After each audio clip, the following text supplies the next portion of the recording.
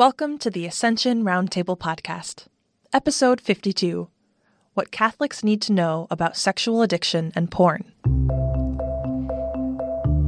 How much do you really know about sexual addiction and porn in today's age of technology? Counselor and therapist Mike Ciaccio starts today's show by explaining a new way to understand addiction. He shares his research about how prevalent sexual addiction really is amongst Christian communities, while, at the same time, encouraging us to maintain hope that Christ is bigger than whatever darkness we face in this realm. He ends by sharing methods that he has successfully used to help people experience Christ's healing in this area of their lives. Stay tuned.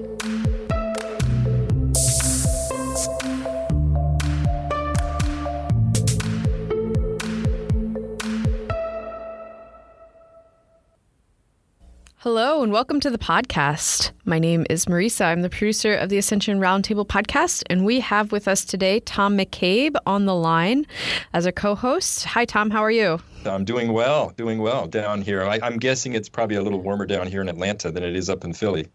I feel like we say that every single episode. It seems to be the case. I'm ready for the winter to be over. I'm like either snow or turn to spring. I don't like this in-between stage, so that's where we are right now.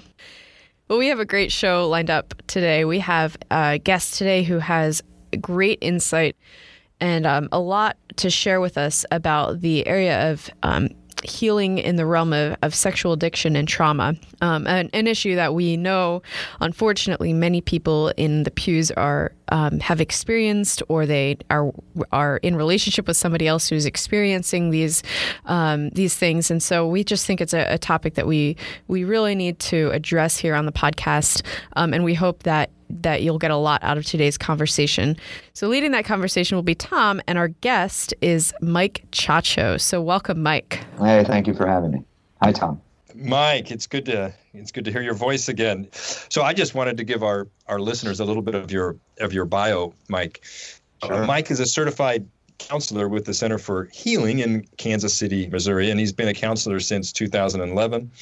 He works with a wide range of clients, including married couples, engaged couples, as well as individuals working through trauma, addiction, anxiety, depression, and grief. The last thing I would say is, Mike has he has a passion for working with couples and families. Anybody addressing, the desire for wholeness of the human person through a Christian lens, right? Mm-hmm. And so fundamentally, I think that's really your not just your sweet spot, but that's your vocation, to help people find wholeness and healing through that Christian lens. Thanks. So, Mike, really, we wanted to just spend some time today with you understanding sexual addiction. So I guess since this is really one of your areas of expertise, I guess maybe first we should ask, what makes something an addiction as opposed to just a want for something, right? So someone saying, am I addicted? Am I not? So even before we talk about sexual addiction, how would you define addiction? Yeah, addiction in general. I like staying simple here, and Dr. Carnes talks about, he's one of the pioneers in sexual addiction, but you can also apply it to addiction in general, a pathological relationship with a mood-altering substance or experience. So just to bring that down to even my own level, pathological meaning diseased, so a diseased relationship with a mood-altering substance. And so it's not something where it's just kind of numbing or kind of soothing, but it's more where there's intense craving. There's negative consequences that come from it. It's something that a person just can't give up on their own accord necessarily. We'll get into kind of treatment and how to work through it, because there is healing and hope in addiction. But another definition I want to give of this is any behavior that a person finds pleasure or relief in and craves, but suffers negative consequences and can't give up. Mm-hmm. And so kind of pass that to you, Tom. Yeah. So, when I was working at a large parish in Denver, Mike, I was the director of marriage and family life. So given that, I would have many people come and speak with me, and they'd want to come and talk, who are having marriage problems or relationship problems. And I'm no counselor, but I can certainly listen. right? And I referred them to many psychologists and counselor. But it was not uncommon for someone to come in and share that they were struggling with some kind of, they might put it like sexual impurity. Others would call it an addiction, but they're like saying, oftentimes it was either infidelity that they were engaged in, they just couldn't say no, or there was a porn addiction. And so they would come and they're looking for help, right? So applying what you said regarding addiction, applying this now to sexual addiction, it's that want for something, inability to say no, with negative consequences, but in the realm of sexuality, right? Right. And then also we're looking at this more of on a continuum now. Dr. Kevin Skinner out of California has a range from 1 to 7. This 7, typically this word addiction is very much misunderstood, where we're thinking of those people who are 7 out of 7, losing family, 1 foot in the gutter, like just losing job, they've lost their job, just totally addicted, where there is also that mid and lower range of once a month looking at it, weekly, like it's starting to affect my mood, it's affecting my relationships, I'm starting to isolate myself more. And so you'll see this continuum, and I wanted to get a little more into the negative consequences, because what you'll see with addiction is obsessions. So you see 4 things here. One is obsessions, where there's kind of this planning and thinking around the substance, around porn. When can I hide it? How am I going to hide it? When am I going to get my next kind of fix? When's my wife going to be gone? When are my parents going to be gone if I'm a teenager? And so there's this obsessing that kind of goes on. Compulsive use. So guys will talk about it like these blinders just come on. And by the way, this is not just men anymore. I mean, we got 20% of Christian women now looking at this monthly. And so I definitely want to address that, as well as sometimes they can feel like they're the hidden population and something's really wrong with them because they're looking at porn. But no, there's hope for women as well. But compulsive use, so these like blinders come on. It's like, how did all of a sudden I get upstairs and I'm in my closet and I got my phone and I'm just looking at porn? Like, where did this come from? So compulsive use. Increase of tolerance. So that's where the same amount of porn just doesn't quite do it, or you need to start to get extra novelty, or kind of an increase of usage, an increase of time spent to get the same effect. And then our last number 4 here, continued use despite negative consequences. So I know that, I'm a teenager. I know I'm messing up my relationship with my parents, but I keep using. Or I'm starting to lose my wife here and I'm seeing it, but I keep using. So you're starting to see these negative, or like I feel depression coming on and it's hard for me to get up and go to work, but I keep using. So these negative consequences, but then you continue that continued use. So those are the 4 kind of staples of when you're starting to see this is addictive. I think that's going to be so helpful for our listeners. Mike, here's something that we had at the parish, that people would come and talk to me, and we started a support group on Saturday mornings. And I asked various counselors if they would be willing just to come and sit and listen, because the amount of shame that people had around this area. I could never put something in the bulletin, hey, if you're struggling with sexual addiction, join us on Saturday mornings at 6 a.m. And you just couldn't. So it was a word of mouth sort of thing. But the amount of, I think, real shame, and you talk about getting in the closet. I think many people may be struggling with this, but they would never feel comfortable, confident sharing it with anybody. And so they have to live in this with this sort of lie, and this in the covering themselves. Can you speak to that? Shame is insidious, Tom. Shame is the driver of this addiction. It's like the source and summit of this addiction. If you see a cycle written out from a psychologist, you'll see that shame is like at the beginning and at the end, and it perpetuates the cycle. Shame, difference between guilt and shame. What is that? I tell my kids, hey, if you break a window, I'm going to be mad at you and you did a bad behavior, right? Okay. But that doesn't mean you're a bad kid, or that I hate you now, or that I don't love you anymore, right? That you're not lovable. Shame then gets to this next level of hitting the core of a person, that they're not worthy, inadequate. And then Brene Brown talks about the petri dish of shame, where kind of this fungus that grows in secrecy, hiding, and judgment. And so we're hiding our porn and masturbation and these kind of behaviors. It's a secret. Nobody really knows about it. And then we're judging ourselves. What's wrong with me? I'm the only one who has this. I'll never be lovable. I'll never find a woman. Just a lot of powerful messages from the evil one, I believe, really come into play here. And so then what you're saying is, what breaks this? And, my idea was, eventually in the bulletin, you do put something that's kind of in your face and says, hey, like, you can break free from this. But how to break free from that? Vulnerability. Shame does not survive in the light. Shame does not survive with good conversation and with openness.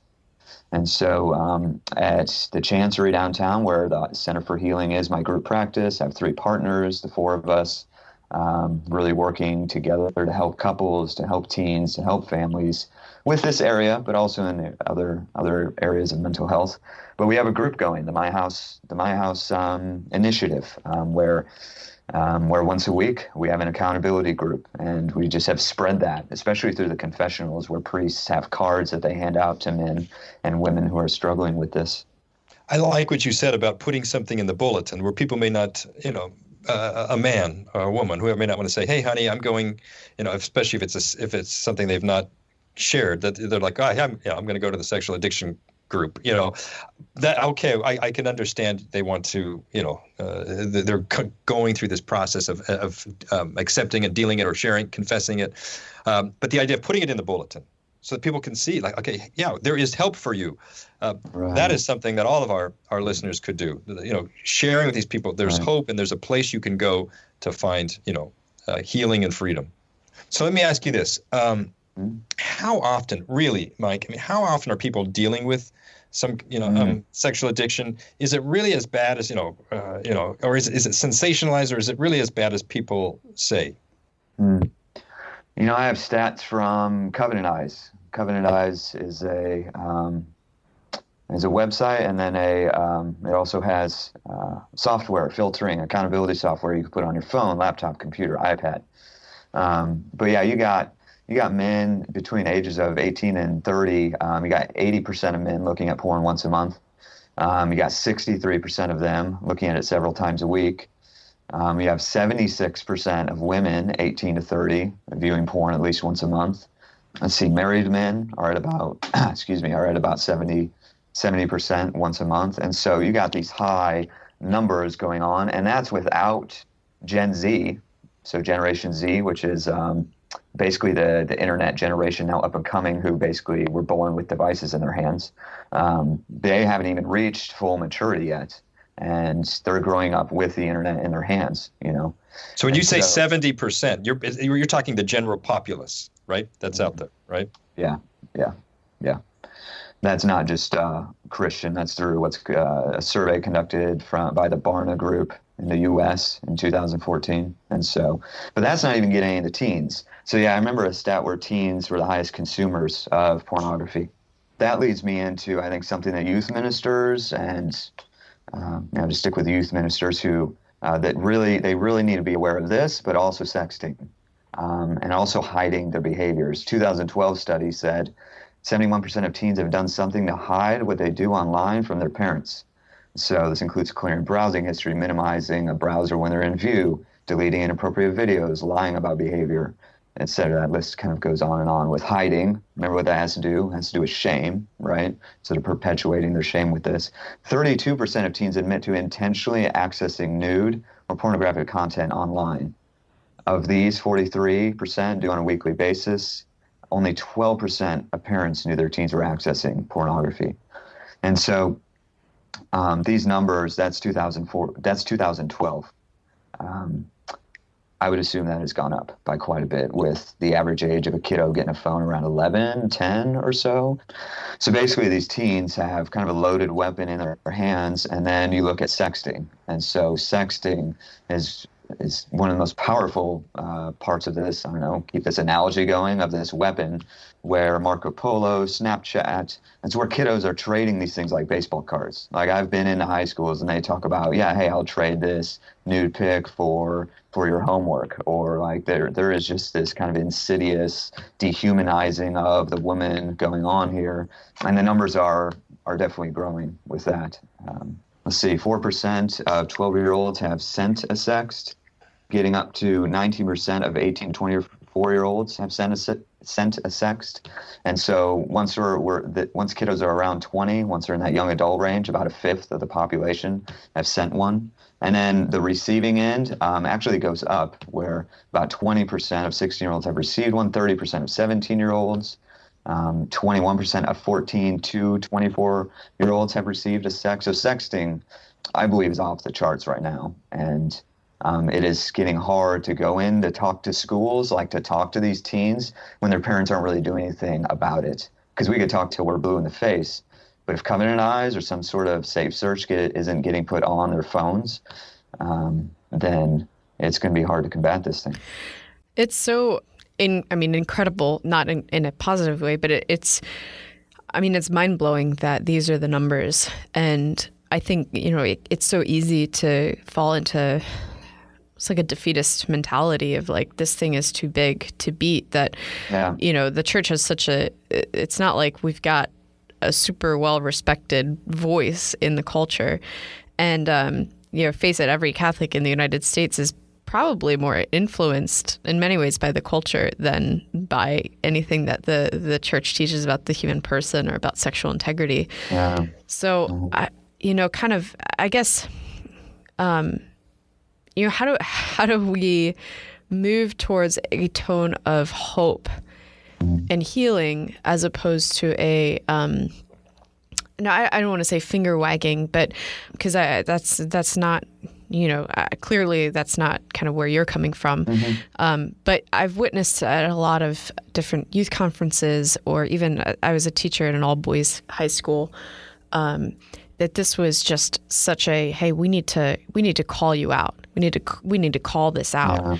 And there was almost more of an emphasis on a, hey, here are the stats, and we know you mm-hmm. fall into these stats, and I saw you go into the bathroom with your phone, and almost like a accusatory. Because we want to bring this to light. Yeah, there's this almost like, I don't want to say witch hunt, but maybe there's like a misguided emphasis on bringing things to light without the emphasis on the healing that can happen once it is brought to the light, and the hope that mm-hmm. is there.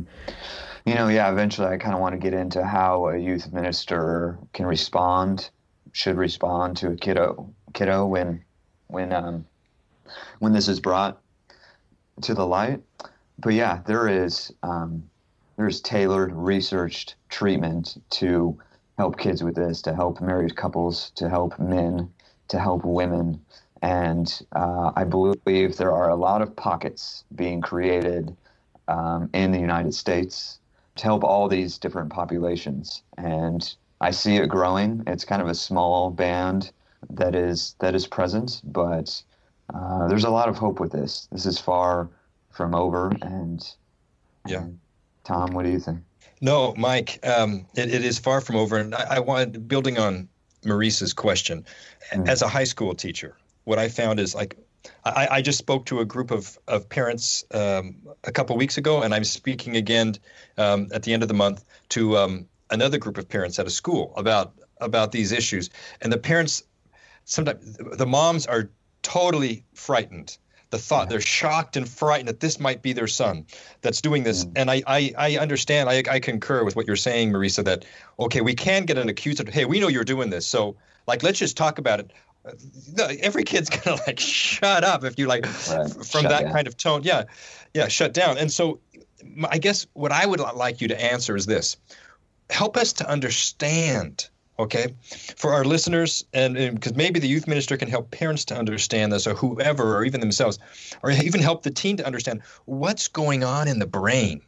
What's going on in the chemicals of our body? What's happening with the adrenaline, which then moves, to the, the serotonin and to the oxytocin and all of these things, and let alone even the dopamine that's happening. But maybe you can just help us to understand, like, why, when the mom's saying, how could my son be doing this?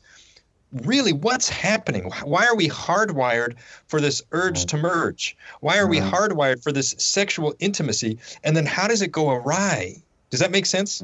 Yeah, definitely. And actually, I like how you started that. We're hardwired for sexual intimacy. I want to start with health with the brain. I think too many times speakers and just the brain science focuses on addiction and dopamine is bad and like this kind of negative view of the brain and what's happening with addiction.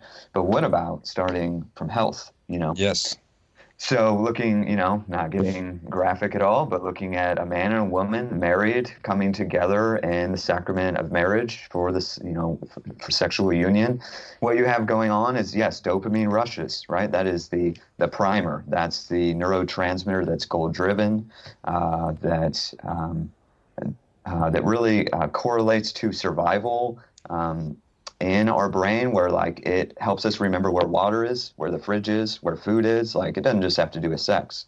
It has to do with craving that cheeseburger, and so dopamine, rush of dopamine. For the men, you have that rush of testosterone. Yes, adrenaline is present there as well. For women, estrogen, which is more of like a longing hormone, where testosterone is more of this driving. So you see God's creation in there, kind of for the pursuit and the luring in and the and that kind of dynamic. Then the tension comes where serotonin plummets, right? So that's where the tension is. Dopamine's high, serotonin is low, okay?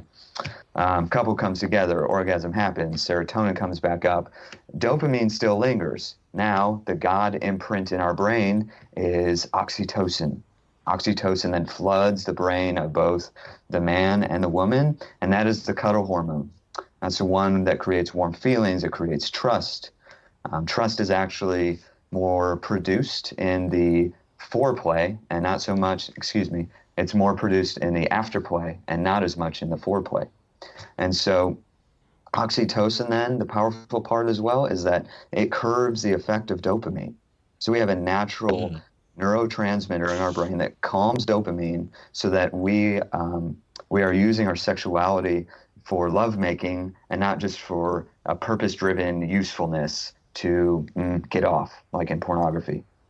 And so a few other neurotransmitters there. You have vasopressin for men, which is, I call it the faithfulness neurotransmitter. It literally helps men just focus in on their wife. And they've done studies where, like, when they're in a crowd, men will be scanning for their wives and not for anybody else. And so vasopressin is a very powerful neurotransmitter for men to hone in and be protective of their spouse and children and family. You also have natural opioids that calm pain, relieve stress, and so those are very much present as well, especially after orgasm. And so if you look at this health perspective, like you have so many neurotransmitters going on here, and that fullness of God's design is powerful. It's to create that bond, and it's within the sacrament. And then there's a spiritual angle that, Tom, you could speak to more. But I really wanted to start with health. Well, so given that, I think that's great. You're right. As we said, we're hardwired for intimacy. And, I always say to students, the fact that you have the urge to merge does not mean something went wrong. It means something went right. Perhaps then you have someone who's addicted to porn and they're looking at it and they get this dopamine rush, right? And along with everything else that goes into it, perhaps if there is no oxytocin release through this process, you're not you have the dopamine rush, but there is no connectedness. Or if there is, then you're connecting yourself to some sort of false image and artificial. Right. Would that be accurate? Right, exactly. Yeah, there's less oxytocin present with porn and masturbation by far. And I did read that there is vasopressin present, but then you're bonding, you're getting protective around the novelty and the images of pixels in the screen, And so what's going wrong here is the craving for dopamine, and dopamine becoming centered in the brain. I like to compare the brain to flushing the toilet.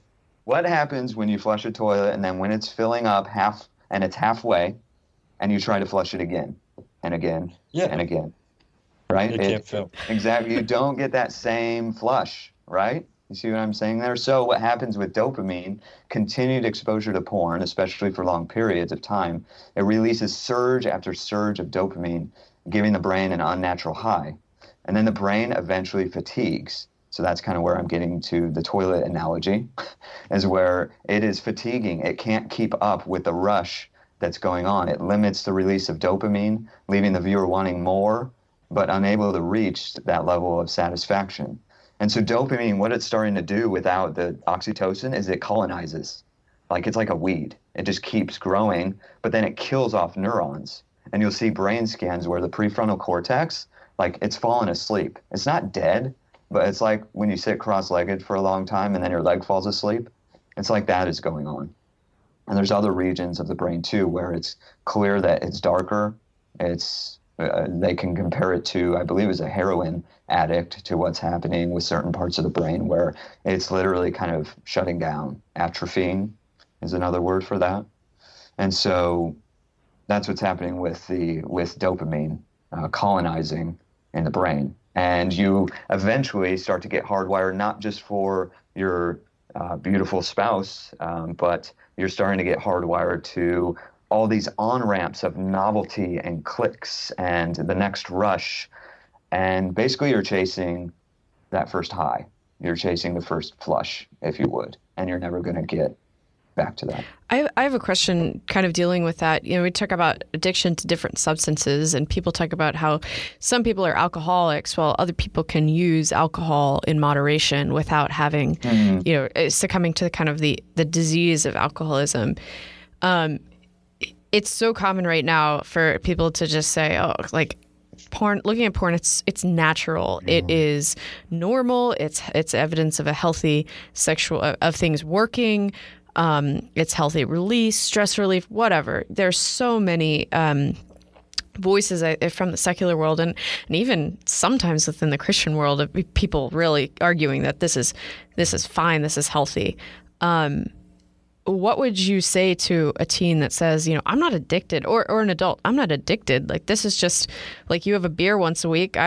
You're not an alcoholic. I look at porn once a week. I'm not a porn addict. Yeah, that's a great question. That's a tough one to answer, especially for teens. That's a good argument. There's a lot of, Tom, you could probably speak to the logical fallacies in that maybe. But I know this is like a kind of a narrowed population, but in my experience, and definitely my partner, Chris, at the Center for Healing, we've never seen someone come into our office who's not addicted, basically, who's using it regularly and it's causing problems in their life. Now, yes, I know that's why they're coming to counseling, but so far I haven't seen the casual user, if you would, without negative consequences. Does that make sense? Yeah, so you would compare this more to something like meth than to alcohol. Good point. Yes. There you go. I like that argument. Yeah. Or heroin. Yeah. Something that's much more powerful than alcohol. And then I think you have to take, I'd like you to speak to this, Tom, more, but you have to take the direction towards the human person. There's a big difference between pornography and taking a drink of alcohol, with watching the rawness of it, the explicit videos that there's increasing numbers that it's violent. The ages are decreasing where there's clearly minors in this. It's linked to sex trafficking. Like, we're talking about the dignity of the human person being torn apart with pornography. There's links to young boys believing in the rape myth, basically, where they are saying, hey, actually a girl really wants to be raped. Like, she actually likes it. It's linked to violent behaviors. And so, yeah, to that kiddo, that's to that teen who would just kind of who's indifferent and acting like he's kind of a big shot and doesn't really care. I'm just casually using it. It's going to get you at some point. That's really helpful, Mike. Thanks for clarifying with that. And I really appreciate kind of giving this insight into how the brain works and how how addiction is on a spectrum, and that there maybe we need to change our understanding of what porn addiction or sexual addiction looks like in the life of those that suffer from it. So let's start. We're gonna kind of go through three categories. So our first category, we're gonna speak to those who are working with youth, whether that be youth ministers or that be people on college campuses or even just parents. So Mike, what would be some advice that you have for those working with young people who want to help those young people kind of move forward and find healing in the area of sexuality? I think it's important with the youth to understand that this happened to them, that a lot of times that this is accidental. One of the 4 A's of porn, anonymous, affordable, accidental. So anonymous, affordable, accidental. There's a 4th A. I'll think of it eventually. But that, yeah, it is accidental, where some kid on the bus is showing, Johnny his phone where there's porn on it, or you're on ESPN and at the bottom of the app, while you're scrolling, there's a good-looking lady, and you start to click and you go into the vortex of porn eventually. Empathy is so important for a kiddo. I'm sorry this has happened to you. Sitting with them in that for a minute, helping them see, actually, this sought you out. This is not your fault. And I'm sorry you have access to that. And that's especially a response that's needed from the parents. But first of all, just sitting in that space for the youth minister, for anyone working with the youth. I love Father Sean's story of asking a kiddo, hey, you're on your iPad, you're looking at porn, and Jesus walks in. What would happen? Most of the time, a kiddo or an adult is going to say he'd be pissed. He'd be angry. He would just walk out of the room. He'd slam the door. He'd scoff at me. He'd point at the cross and say, man, you're driving another nail into my hand. A lot of times this God image that we grow up with is just false. It's incorrect. And what Jesus would do is he'd grab the laptop and he'd throw it on the ground, and he'd be angry at porn, at the sin, and then he'd put his hand on the kiddo's shoulder and turn to him and say, hey, I'm sorry this happened to you, and I love you, and I'll never abandon you. And then just repeating that, I'm sorry this happened to you, I love you. And then, yes, go sin no more. Hey, little Johnny, you need some help now. You probably need to tell your parents. We need to hold you accountable now, But first of all, I'm sorry this happened to you. And so I just laying that on is very important for the first and ongoing exposures if they have a relapse, to help them understand their dignity, because the shame is so high with this. That's a really powerful image of Christ stepping in to that moment and being the protector and the healer. And I think it's so, it positions, if that's what a parent begins to do, when a parent says, okay, we're going to get covenant eyes, it doesn't feel like a punishment. Now if you're saying, I'm sorry this happened to you, and there's a threat out there that's working against you, now I want to help you by trying to protect you from that. And it becomes less a slap on the wrist or an area of shame. And it kind of, to me, it seems like it totally changes, it shifts the tone of the conversation. That's awesome. Do you have any other tips that you want to share? Yeah. So, then it's about getting the resources. It's about getting them plugged in with their parents and helping them disclose this to their parents. Hopefully their parents are safe and are just kind of knowledgeable, or this is an area to evangelize for the youth minister, for whoever's working with youth, to say, hey, go to cmgconnect.com, I think it is, Catholic Mutual Group Connection, and there's a powerful 20-minute video about how to handle this, how to move forward with empathy, with accountability, with covenant eyes, with just all these different kind of areas of getting the kiddo connected and plugged in. And so the first line of defense has to be helping them get the courage to tell their parents and to talk to them and holding them accountable so that they actually follow through with that.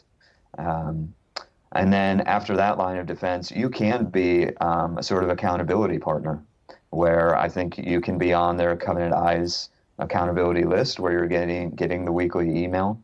You can start to look up websites and go through it with them, like Fight the New Drug, again, Covenant Eyes, theporneffect.com, Matt Fradd's website, chastityproject.com or org. And so it's about getting them plugged in, and especially then to, hopefully they're in a youth group, and getting them plugged into community, because odds are they might be kind of alone with this thing, possibly, where they don't feel like they have a lot of friends. They feel isolated. They've been isolating themselves. And so how do we plug them in to start to get good girls as friends, to get good, just get good friendship in general? And so I think that's the next move for those who are working with the youth. So accountability and giving them a sense of community or something that's meaningful beyond this, right? Mm-hmm. That's what I'm hearing loud and clear. Right. That's great. That's great, Mike. Great practical advice. Let's turn the corner then. We were talking about youth.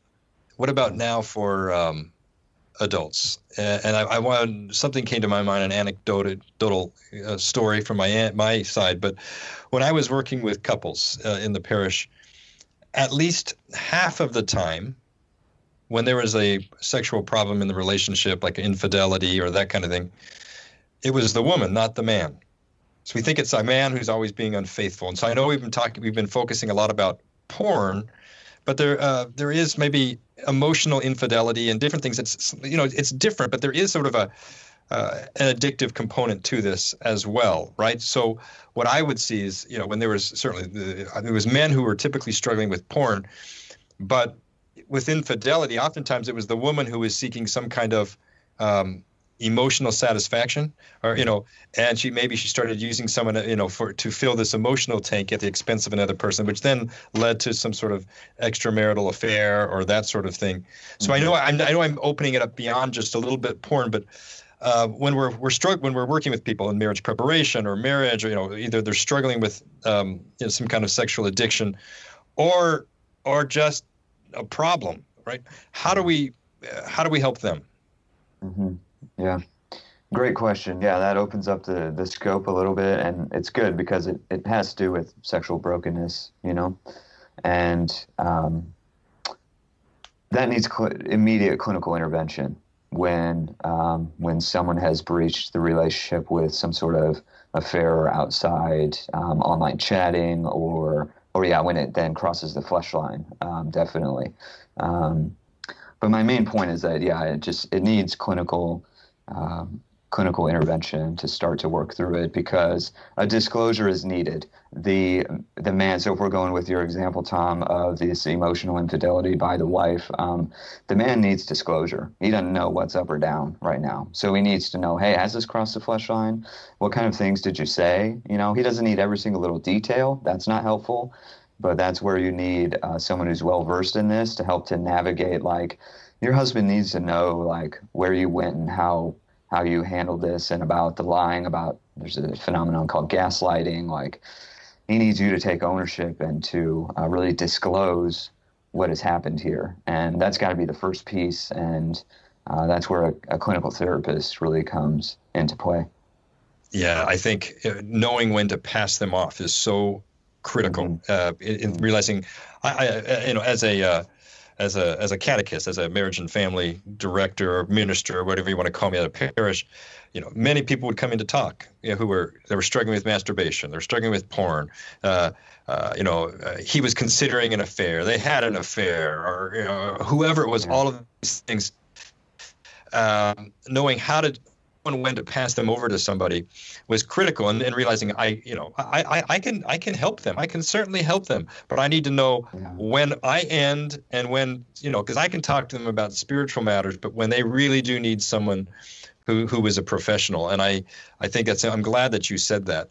Mike, what would you say, as we finish up the podcast, there are going to be listeners who, are listening to this and saying, I can't work with teens on this. I can't work with couples on this because my deepest, darkest secret is that I need to work on this with myself. So if you're struggling with this, I want you to go back to that image that I talked about earlier with you being in the midst of this sin and Jesus walking in and seeing this. How do you feel with Jesus being there? How do you see him move? What is your kind of God image?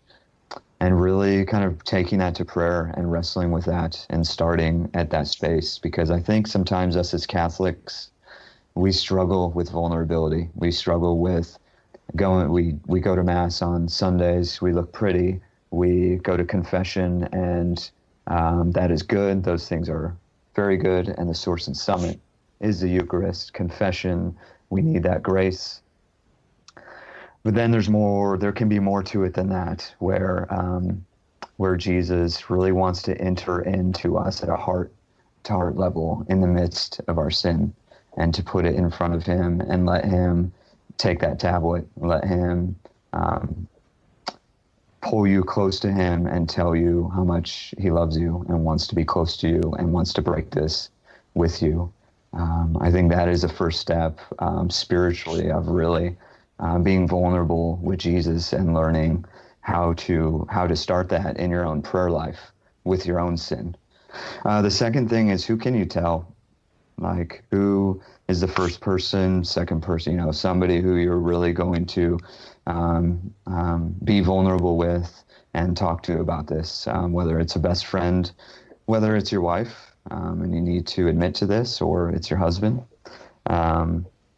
whether it's your pastor, your priest. Who is it that you can trust and lay this out to really entrust it to them?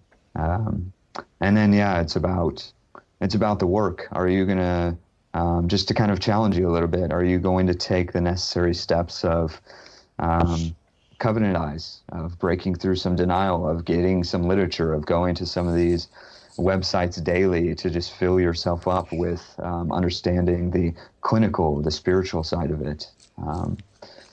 Are you going to, try to work on increasing that motivation?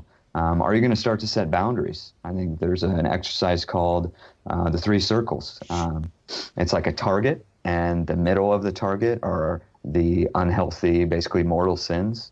The next level in the target, like the yellow area, has to do with yellow flag behaviors that can lead to the acting out behaviors. So are you going to start to work on, hey, I can't have 3 hours of screen time a day, or I shouldn't be going to YouTube, or right now I need to get a flip phone, or I need to be going to bed with my wife, or as a teenager, I need to be handing in my phone at night and I need to go to sleep with the door open, right?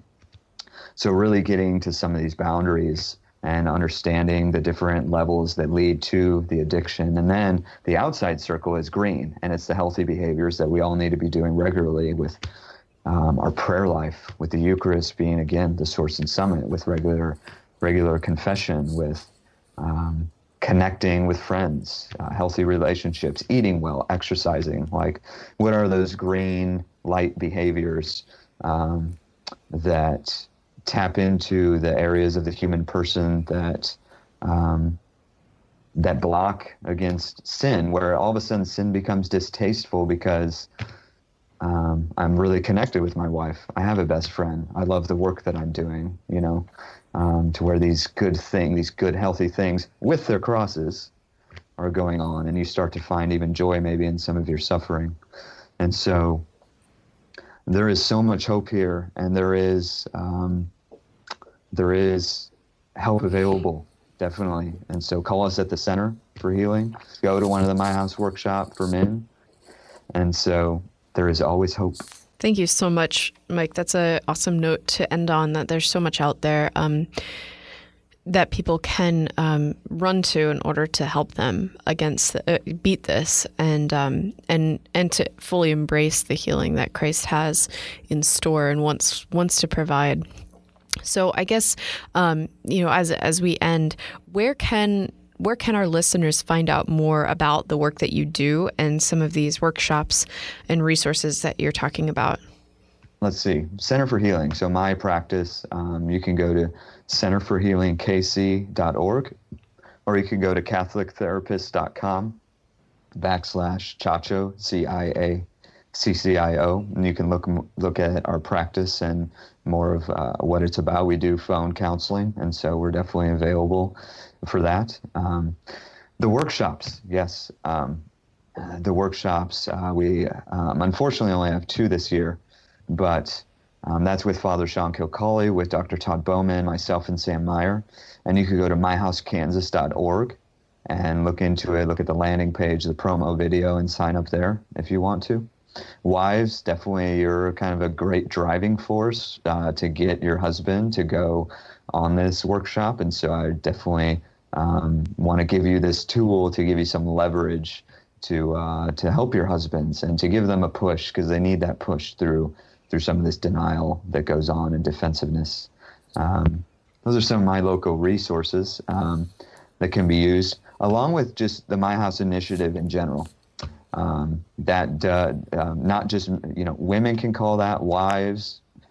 If you get that card in the confessional around the Kansas City area, give us a call. It's a confidential hotline, and we can set up a free assessment and get you plugged into a group. Wives, we can get you plugged into what's called a betrayal trauma group. And so the resources are starting to really compound and are available. And to our listeners, we will include those links in the show notes. So if you can't remember and write them all down right now, you can find them at ascensionpress.com. Find our podcast page and find the episode, find this particular episode's show notes, and all of those notes will be there. So hopefully that will provide you with some really good resources to use yourself and to also pass along to the people that you're working with at your parishes, and just in your Catholic communities in general. So thank you so much, Mike, for taking this time with us. We're just so grateful for the insights that you've shared and the advice, and just helping us better understand this, and then what we can do. Yeah, you're welcome, and thank you for having me. Really appreciate it. Our pleasure. Tom, thank you so much for connecting us with Mike. And he's once your student, and now we are his students. So it's kind of funny how that goes. You're doing good work, Mike. Thanks, Tom. Wonderful. Well, to all of our listeners, if you have questions on this topic, we will have Mike back on the show. So please write to us with any questions that you have for Mike that you'd like to ask as a follow-up to anything that we addressed in this episode. So you can reach us at Ascension Roundtable at ascensionpress.com. Thanks so much, and we are praying for you all. Peace.